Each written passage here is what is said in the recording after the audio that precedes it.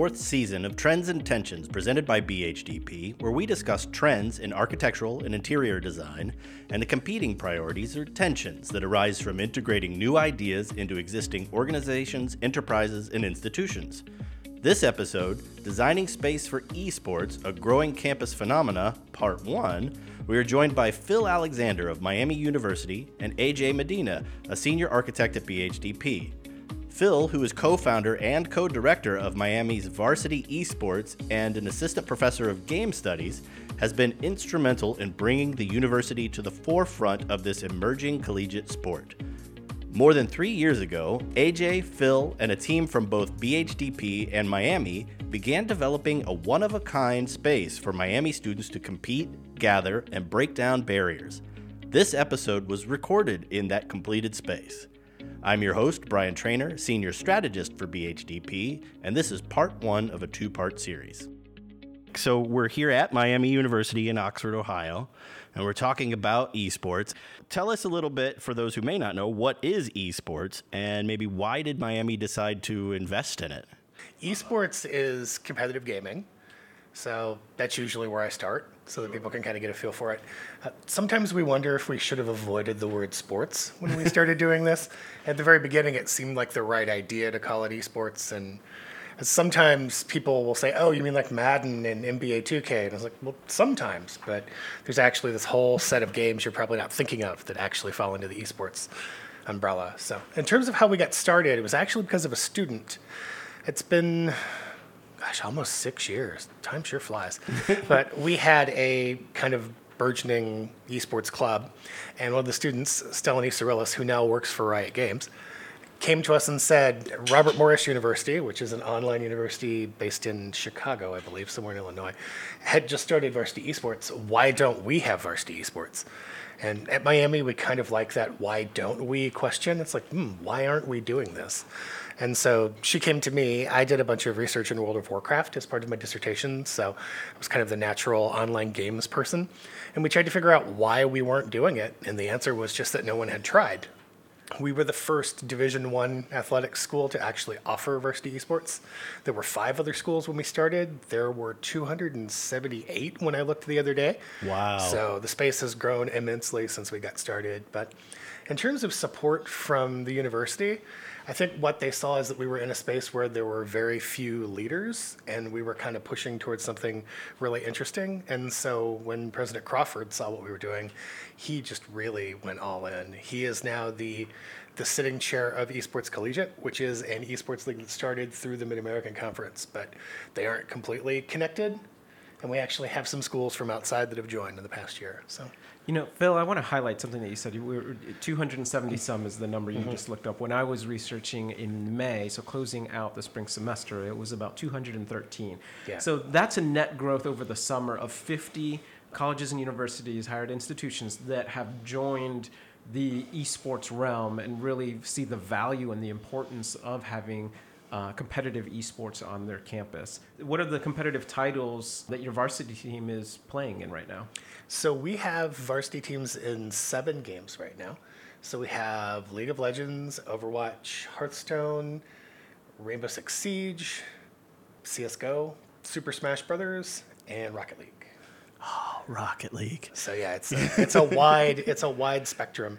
And the thing that I like about the set of games we have is that we kind of have one game you can use for each different kind of audience to get them to understand what you're doing. So if you're a person who is really interested in esports, but you don't have the quick reaction time, I can set you in front of Hearthstone, and you could play on your phone with a horrible connection and still be playing real time. And if you are thinking of it as sports, there's Rocket League, and it's just soccer with cars. Yes. And so if you want to play on a little console, we can bring in a couple of Switches and we can play Smash. Yeah, Rocket League is an interesting game because it's not just soccer with cars. Sometimes it's basketball with cars, too. Yeah. It's fun because you don't have to be good at it to have fun. Right. But I guess you would have to be good at it to be on a varsity team, right? So it is so astonishing to see how good some of these players are. And I think that's the difference, and I think that's also what makes esports so interesting for like a college community. I can bring students in that are at any level and they can compete. But then if they want to get good, I can put them up against people that are nationally ranked. I was curious, Phil, too. Are there positions? Is there like a captain? Like, how does esports organize compared to like traditional sports that I may or may not understand? So it kind of varies by game. Almost every team has a captain or what ends up being called a shot caller, even if it's a game like Rocket League where technically you're not shooting something. There's someone who's kind of organizing what you do. But some games have very specific positions. So like if you look at Overwatch, there are 2 tanks, 2 people who are DPS, which is damage per second. Their goal is to actually kind of score the points. And there's 2 people who are support, who are either healing or like buffing, which means they're making your skills better. I come from that world of like playing World of Warcraft or like Ultima Online to really date myself. And so my sense of support and then like a shooter sense of support are very different. And Brian, that brings up the point of how much this industry has changed over the years. You know, when we imagine gaming and esports on a university campus, we're thinking of a couple of college students maybe in a lounge, probably in their residence hall, staying up till 2 a.m. with way too much popcorn and bang energy drinks. That's not what we're talking about here with esports. We're talking very organized, very direct play, very guided play as well. There's coaching. There are online virtual coaches with video on demand playback, just like basketball teams will review game film to really learn the strategy of each game and improve the player's performance at a top tier competitive level. Yeah, and what's interesting, thanks, Jay, for clarifying on that, because it has changed a lot from what I understood gaming to be back when I was in school, where it was just, everybody on their own computer.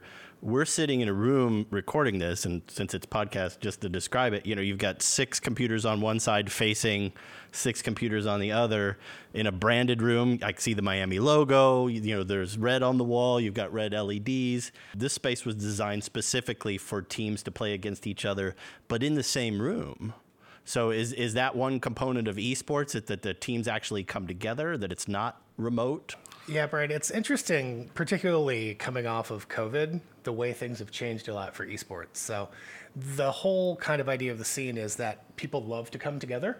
So you typically see what's called a LAN, even though they're not really local area networks anymore, but people still use that term for it. Where as many gamers as possible will come together for an event. Our club does one like once a month. I mean, they haven't for a long time because of COVID, but before that, they'd take pretty much the entire 3rd floor of the building we're in now. So any place where there's open space, they'd have computers. They have like 250 machines set up and people are just going nuts up there. Wow. So that's kind of the aspirational version of it. But you don't really have to be in the same place. And as we found during the pandemic, our teams didn't even have to be in the same room together. And they perform a lot better if they're all in one place because they can talk to each other without the headsets. And it's just kind of nice to be around each other. Yeah. But we didn't need them to be here.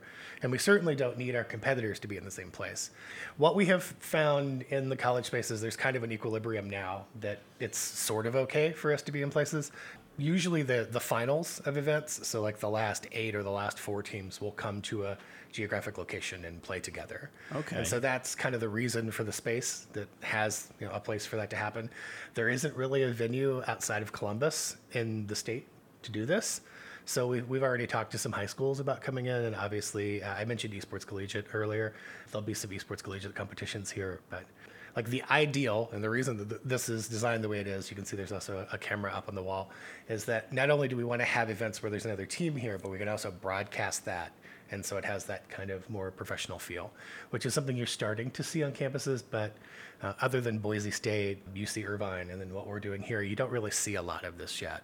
So there's almost feel a duality between the in real life, the digital gameplay, and maybe 3-sided, right, with the casting and the audience, the streaming online. So you could have a casting party, and in fact, just outside of this room, the university invested in a large, I think it's a 96-inch display, so that right outside where there's couches and stuff, the students can gather together here in the student center and watch their team play just as if it was any regular traditional sport, while their competitors are in the room competing against another school in the conference that they're hosting or whatever other competition, while just beyond on the other side of the room, through the glass wall in the room that we're sitting in, is the casting space where the broadcasters, casting short for broadcasting, The casters can stream the event online, both to the watch room nearby and all over campus and all over globally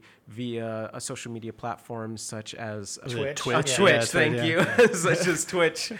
How are students interacting during the event? You said some are watching on monitors. I mean, this room, it's not like an auditorium. There's not people sitting in chairs watching. So this is two parts. I want to know how students interact during the event that are in the room, and then what's that like off campus? Are you seeing a big following for your esports team?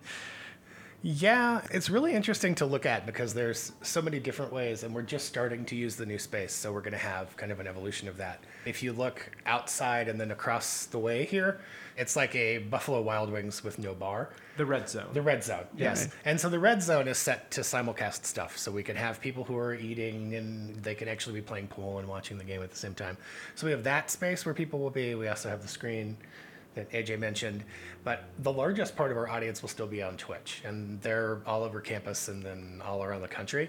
And it kind of amazes me how famous some of our players have become. Like I'll get messages on Twitter from someone in Finland that was watching our match, and I'm like, why are you watching us exactly? Then they tell me like, oh right, I forgot, we're really good at this. So it's really interesting to see. But one of our favorite numbers, we had more people watching our one Overwatch championship game than came to the football stadium the entire season 2 years ago. Whoa. And Phil, that's actually a phenomenon that's going on right now. If you globally, and if you include professional and collegiate, et cetera, there are more views for esports, more stream views than all professional sports combined. They surpassed it last year. Wow. So esports is really taking off quite a bit. Now, slightly unfair comparison to compare a 4+ hour Super Bowl game to a 5-minute quick stream of a game, right? But if you look at individual views, it's far greater. That's interesting. I guess this is more for AJ. So you're saying there's not a lot of places like this in the country even. This is the only one in Ohio other than Columbus and then UC Irvine. How do you start designing a space like this? What are some of the things you think about when you're putting together a place for e-gaming? So this project was really unique. I'll answer that question a little differently. It took us actually several years of conversations of what does it want to be? What are we trying to make here? And I think those conversations really paid for themselves. That investment was really great. The timing helped us out too, right? Because while we were building it, COVID happened, so we kind of bought ourselves a little bit of time from needing to have it open and have students here in person. But those conversations really led to what I take a lot of pride in, what Miami's taken a lot of pride in, and what they are becoming known for, because word's gotten out about this facility, even though it just recently officially opened. And that is that having a place where people can gather together, where they can come together, share an interest, even though it is a digital interest, even though they can do it online and not necessarily meet in person ever, people want to gather together. And so we focused on that quite a bit in our design. It's not just a bunch of computers stacked up against the wall. The players face each other. Even within the team, they're arced so that they have good sight lines to their teammates in the space, so that we can really highlight and excite the meeting of the human experience with the digital experience. That's one of the biggest things that we focus on. After that, it starts getting real technical real fast, right? It's a lot of very powerful computers that draw a lot of power. It's what and kind of lighting. A lot of heat. And produce a lot of heat, yes. And how do you control the lighting, both theatrical lighting, which we did in here, along with, natural light. You don't necessarily want to be in a cave all the time. Right now, we kind of feel nice and bright, but you also want to be able to focus on your screen and go to work, right? Because that's what they're doing. They're working. So, thank you, AJ. But Phil, as you were going through the process of designing this, were there things that popped up that maybe you hadn't thought of, or because you've been immersed in this world for a while, did you have a vision in mind, or was it all bets were off? Yeah, it's really interesting, and I have to really just take my hat off if I were wearing one. Thank you. To AJ and the team. This whole space began. When did you guys start? 3 years ago? I think so. Yeah. I think it was about 3 years ago. ago. So about a year before that, so 4 years ago, I was sitting with Glenn Platt, my co-director, and I had just drawn on a napkin, like, this is the space we need. And there was a square that said competition room, and then a square that said casting area, and a square that said public area. And so I knew what we needed, but there's the difference between me being immersed in the world and understanding that and having any understanding of architecture and design tech. It was like, I know we need 12 computers, and people will need to be able to see each other, and it needs to be dynamic and awesome, and we need a small space where people can be able to broadcast, and then we need a big space so that everyone who wants to play has a place to go. And so seeing it now, like I was telling one of our coaches the other day, it's like, it's amazing to sit in this room and to think, there was a napkin from, I think it was B-dubs we were sitting. There's a napkin with a drawing and then like notes on the side, and now it's this. So it's amazing. Do you still have that napkin? I think I do. I should probably frame it. Yes. Yeah. I would recommend that. Thank you for joining Trends and Tensions presented by BHDP for this episode, Designing Space for Esports, a Growing Campus Phenomenon, Part 1, with Phil Alexander of Miami University and AJ Medina of BHDP. If you appreciate what you've heard, please rate, subscribe, and give us a review. I'm Brian Trainer, your host, and I hope you'll join us for another episode of Trends and Tensions to see what topics drive design.